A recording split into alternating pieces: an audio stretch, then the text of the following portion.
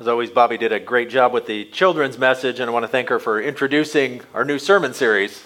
We're going to be starting a series today on the Holy Spirit. We're calling it the Echoes of the Spirit. We're going to talk a little bit about why we call it that in just a moment. But as Bobby said, the Spirit is invisible. It's unseen. And in many ways, that can make it hard because being unseen and invisible, like me, when something's, what do we say, out of sight, out of mind, right?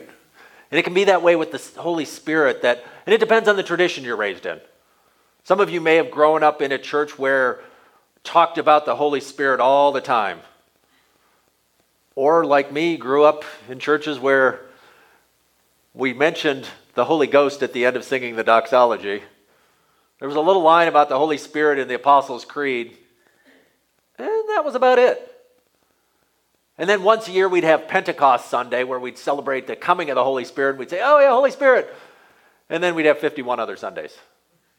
And the Holy Spirit would gone. But I want us to recover a little bit of that. Our denomination, the Evangelical Covenant Church, talks about one of its 6 key affirmations is a conscious dependence on the Holy Spirit.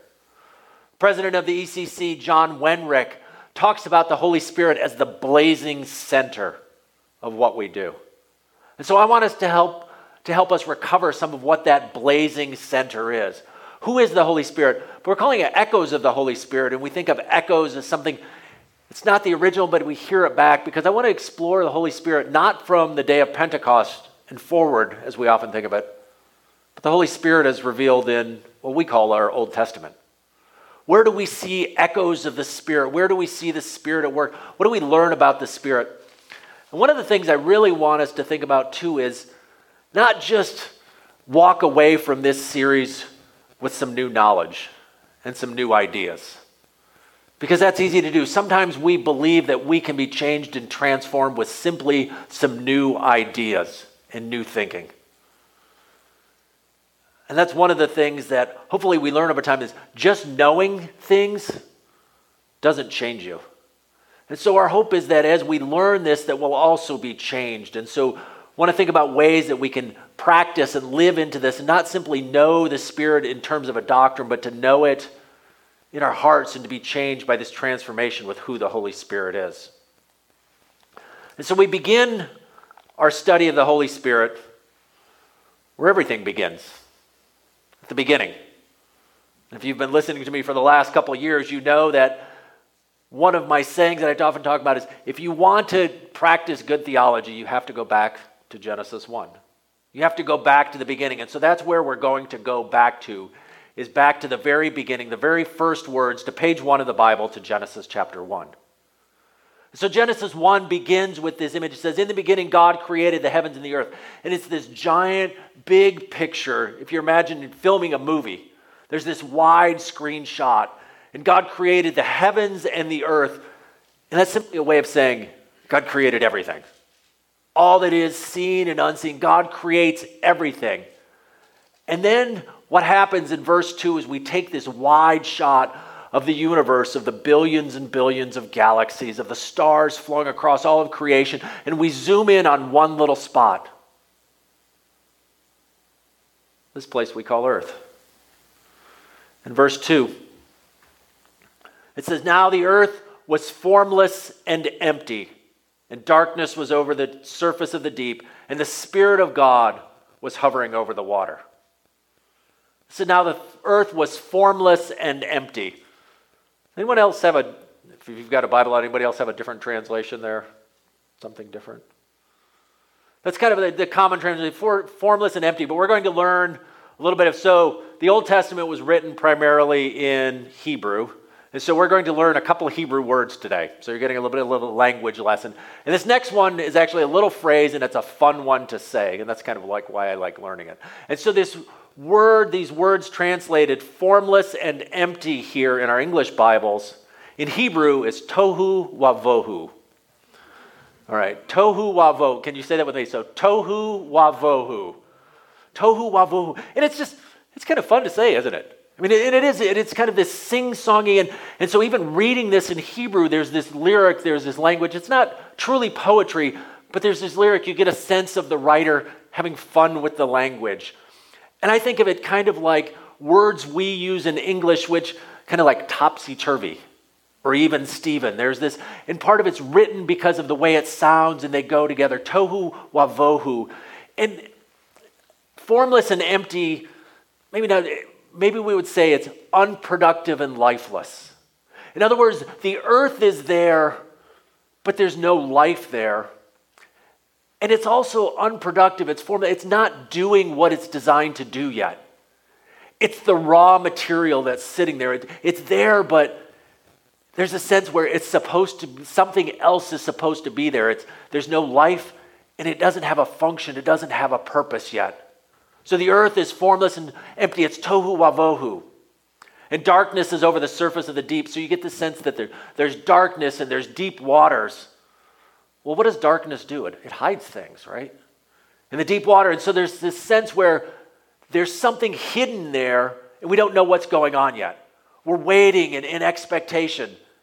And we're waiting in expectation because it says the Spirit of God was hovering over the waters. The Spirit of God was hovering over the waters. So here's Hebrew. So we've learned tohu wavohu, which is formless and empty, unproductive and lifeless. Next word we're going to learn is the Hebrew word translated here as spirit. And for this one, you've got to learn in Hebrew, they have a consonant called hech, which you got to cough, you got to choke it a little bit in the back of your throat. And so this word is ruach. So can you say ruach? So ruach. So what does ruach mean? And okay, I'm going to get into one of my little side bunny trails here, rabbit trails. Sometimes you'll hear pastors or teachers say something like this, like what the word in Hebrew literally means is. And I want to suggest to you, if they start saying that, just ignore what they're saying, because that's not how languages work. And so what I'm going to give you an example of, if I say to you, I want you to put this Bible in the trunk, and now you're going to translate the trunk into a foreign language. What did I literally say? I literally said the trunk, right? Well, the trunk could mean what? Could mean a car. It could mean a chest that sits at the end of your bed. It could mean a hole in a trunk in a tree outside, right? It could mean the trunk of somebody. Trunk is a word. A word has meaning only in context. A dictionary gives you a range of meanings. You have to read in the context. So this word, this Hebrew word, which we say ruach, can mean wind. It can mean spirit. It can mean breath. It has all these different meanings. And so we can't literally say, well, literally it says the spirit. Well, we could say literally it says the wind. It doesn't. You have to look and see what's going on here. But this word has this range of meanings, these different ways, and so we're paying attention to what it's doing. And sometimes it carries all those different things. And so if you were to read in a Hebrew Bible, if you were to take out what we call a concordance, where you can search, you can look and say, okay, and even if you don't know Hebrew, you can get concordances, whether it's an electronic one or I've got a giant one that sits on my shelf, and you can say, where are all the other places this Hebrew word ruach appears? Well, sometimes it's used for wind. Sometimes it means spirit. Sometimes it means breath. It has all these different meanings. But one of the things we know about each one of those meanings is that it's something unseen, but it has powerful effects. Each one of those is there. And so, but we also learn that when the Spirit of God is there, when it talks about the Ruach Elohim, the Spirit of God moving, that there's a sense of anticipation, that something is about to happen. Wherever the Spirit of God is there, when it's used in that kind of language, when it's designated by being the Ruach Elohim, the Ruach of God, the Spirit of God, it says there's something about to happen. And so we're here, and there's this sense of anticipation in Genesis chapter 1, verse 2, where the earth is empty and lifeless, purposeless, without form, without function. And there's darkness and there's deep water, but the Spirit is hovering. And I want you to picture not a helicopter just kind of sitting there, but a bird. And if you're like me, have you ever gone to the beach or to the lake or maybe just sat in your yard and you've watched a bird just soaring in the sky? And they're just riding on the wind currents up and down. And that's this picture. The Spirit is there kind of soaring around the earth, riding on the winds up in the darkness. But there's a sense of anticipation, a sense that something is about to happen. Because wherever the Spirit of God shows up, wherever the Ruach Elohim shows up, something happens. There's an expectation that something is about to happen, that God is about to do something amazing. And guess what? Verse 3, and God said, let there be light. And remember what one of the other meanings of Ruach is? Is breath. And so the Spirit, the wind, the breath of God is hovering over the earth. And the next thing that happens is what? God speaks. And when God speaks, things happen. There's light. There's a separation. That water that covers the earth is pulled away and the land is exposed. And then the land is populated with trees and then with animals and ultimately with human beings. And so in this verse here, we see the Spirit hovering over and we get this sense of anticipation. So the first thing I want us to think about when we think about the Spirit is that where the Spirit is at work in creation, it brings life. We oftentimes in communion here at Fruitland Covenant Church, during the course of communion, we recite a creed, a statement of our beliefs we call the Apostles' Creed. There's another creed, an ancient creed that's called the Nicene Creed, which was written around the same time. It's a much longer one. But one of the phrases in the Nicene Creed is it says, we believe in the Holy Spirit, the Lord, the giver of life. And so we see here in Genesis chapter 1, page 1, that the Holy Spirit is the giver of life.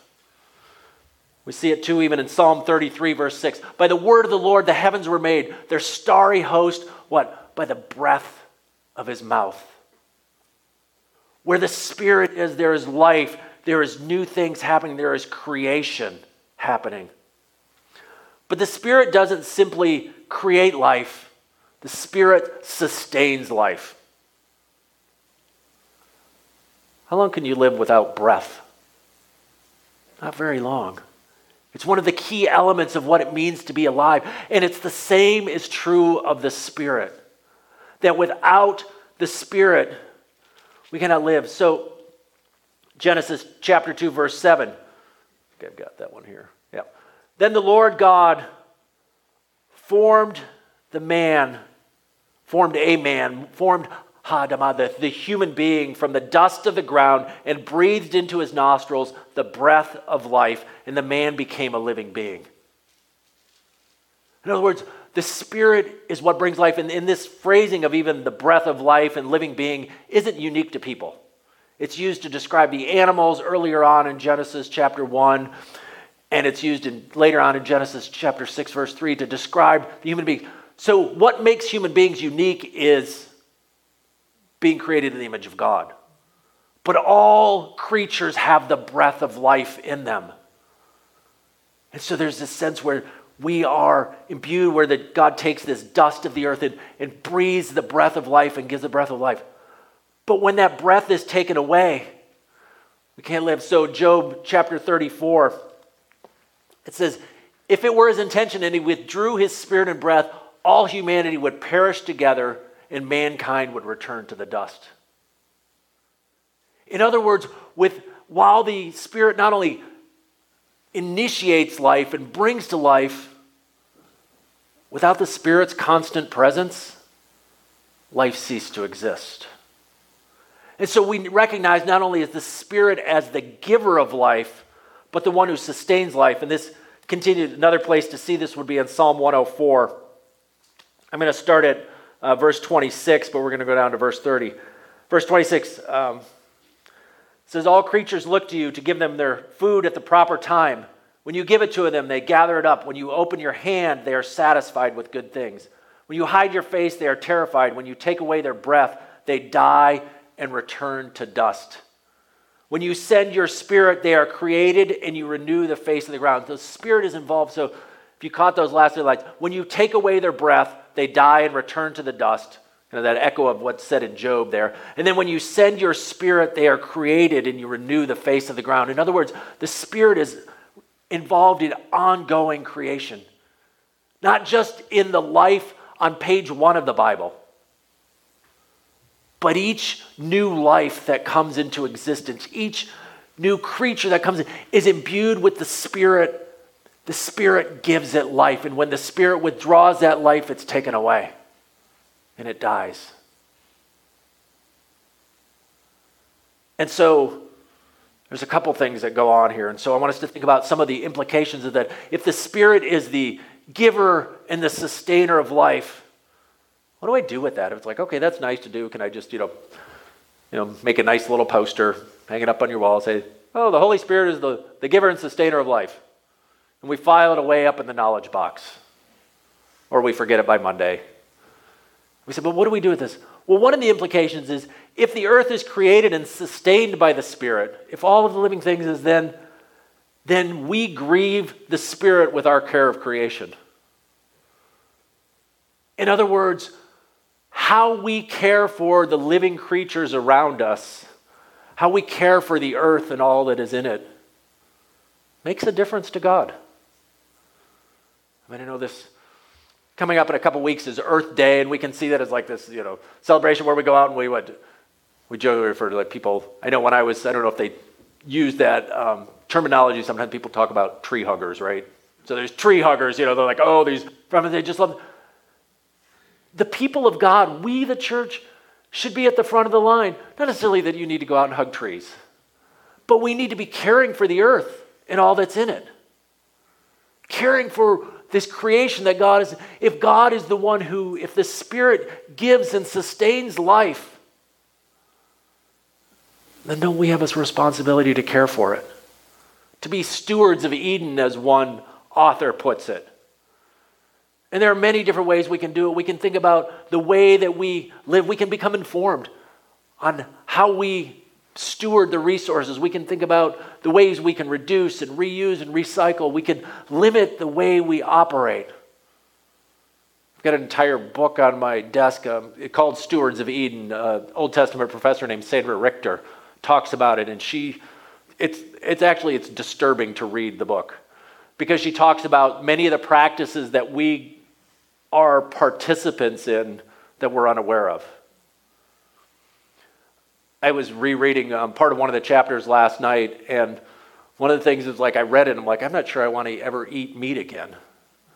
When you realize all that goes into producing meat and the conditions that chickens and pigs and cows live in so that we can enjoy our bacon and eggs. And these are all creatures to whom the Spirit breathed life into.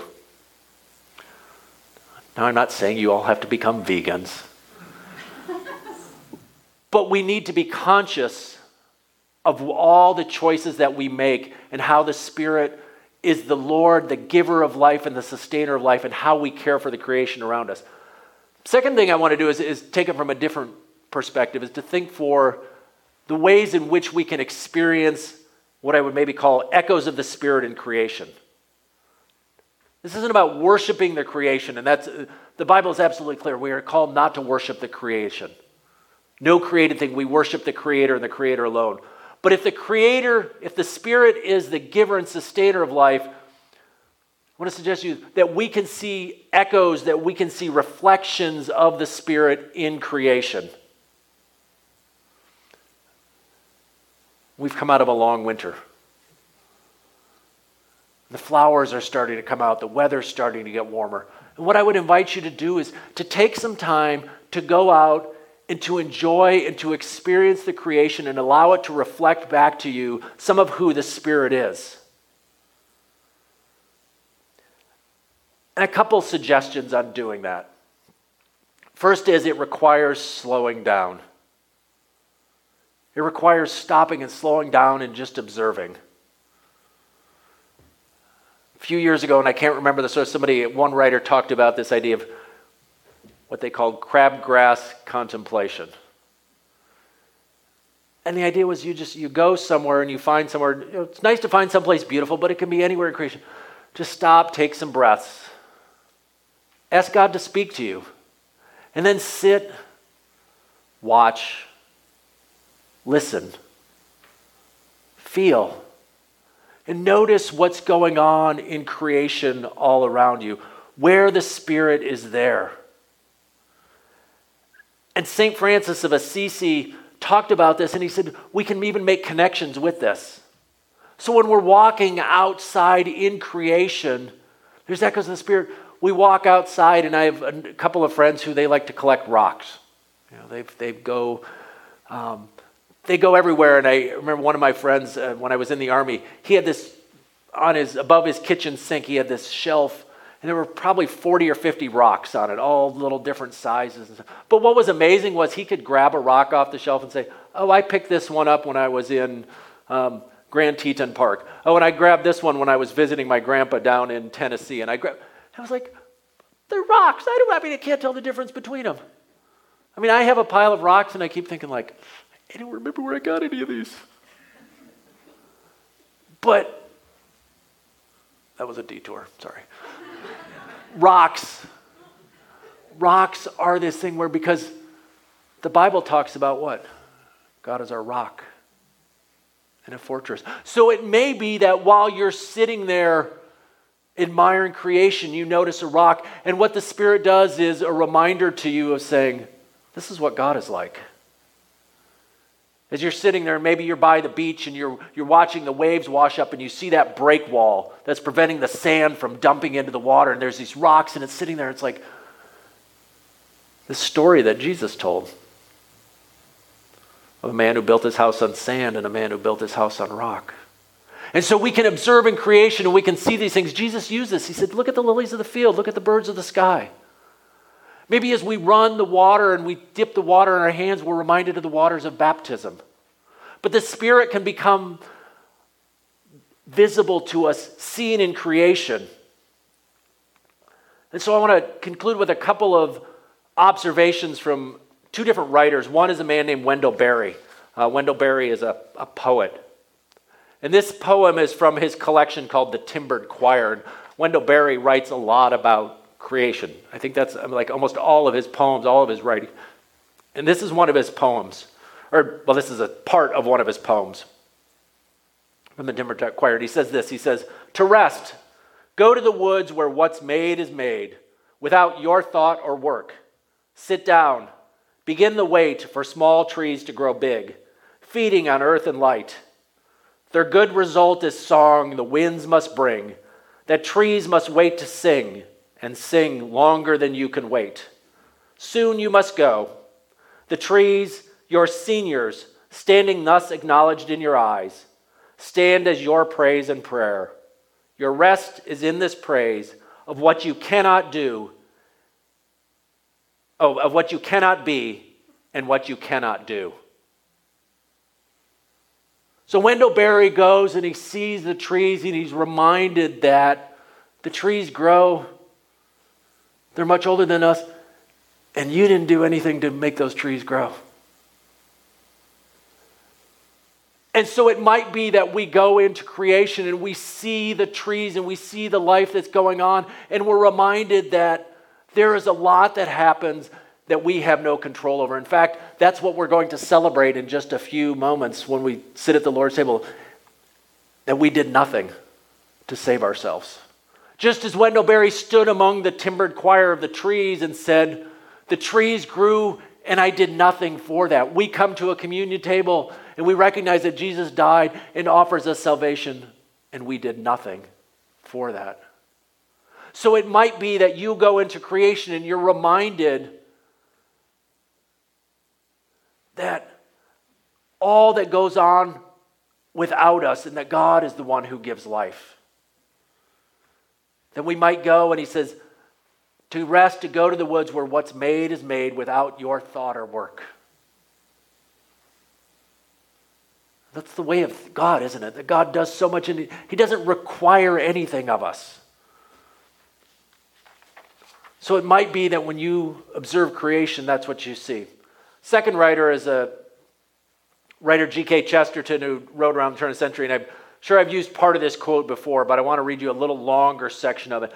And what G.K. Chesterton, and he wrote end of turn of the century, late 1800s, early 1900s, so the sentences are much longer and the words are much bigger than we're used to. So I'm going to try and read a little slow, but he says, he's talking about wonder, and he's talking about science and how we begin to believe that everything, we can break things down into a mechanism of how things work.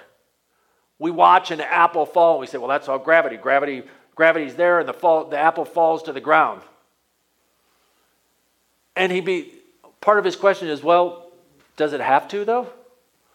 I mean, we see it as just like that's the way things are, and that's what happens. But is there maybe some magic, something else that's going on? And so he writes this. He said, the sun rises every morning. I do not rise every morning, but the variation is due not to my activity, but to my inaction. Now, to put the matter in a popular phrase, it might be true that the sun rises regularly because he never gets tired of rising. His routine might be due not to a lifelessness, but to a rush of life.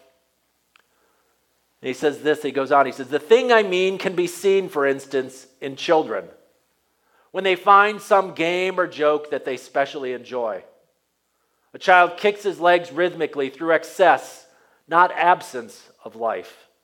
Because children have abounding vitality, because they are in spirit fierce and free, therefore they want things repeated and unchanged. Can I get an amen to that, right? That's kids, right? They always say, do it again.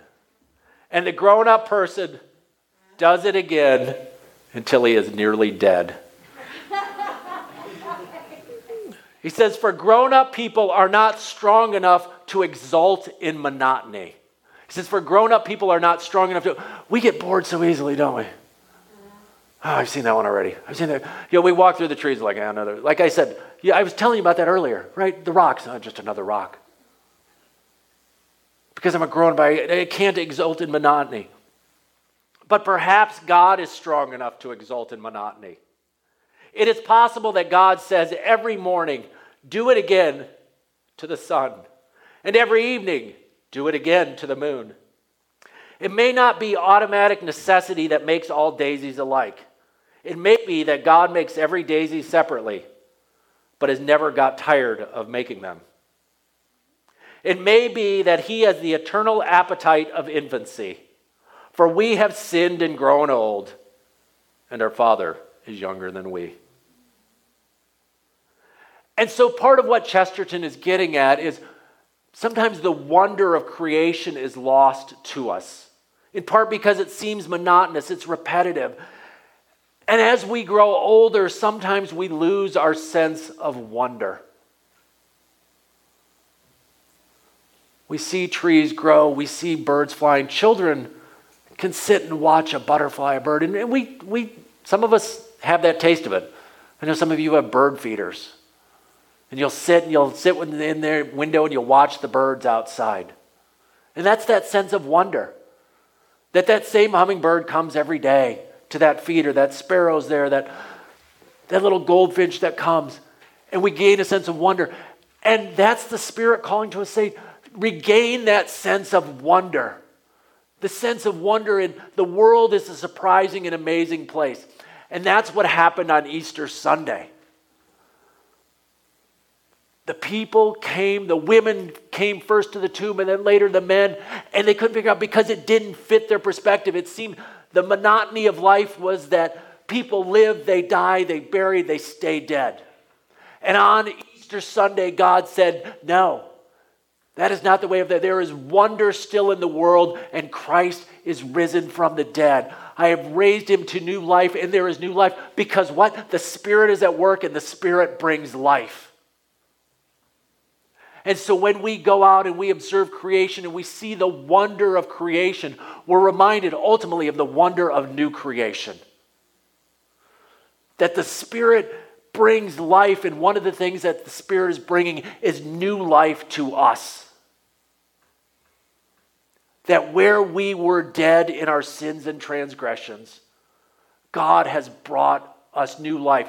Where we were formless and void, where we were in a state of tohu wavohu, or where we were in darkness and covered in the deep, God's Spirit hovered. Jesus came and died and rose from the dead and raised us to new life and brought life where there was none before.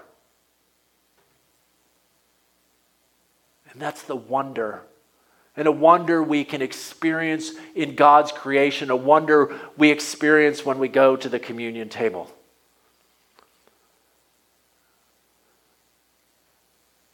And just like God never tires of saying to the Son, do it again.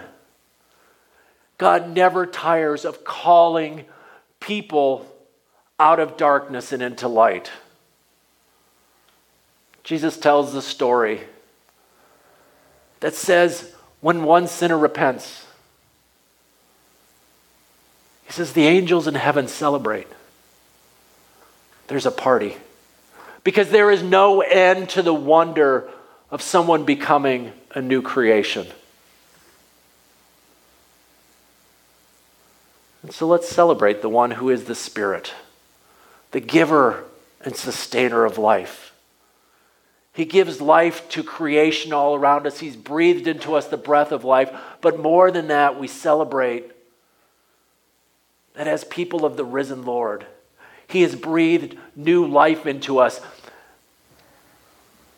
Back at the beginning, we said what? When the Spirit departs, what? We die. But in Jesus Christ, He gives us a Spirit that lives and stays in us, which means what? We live and never die. And so let us be reminded that the one who is the Spirit lives inside of us and gives us new life. May we worship Him, the one who is the Spirit, who lives with God the Father and our Lord Jesus Christ. Amen.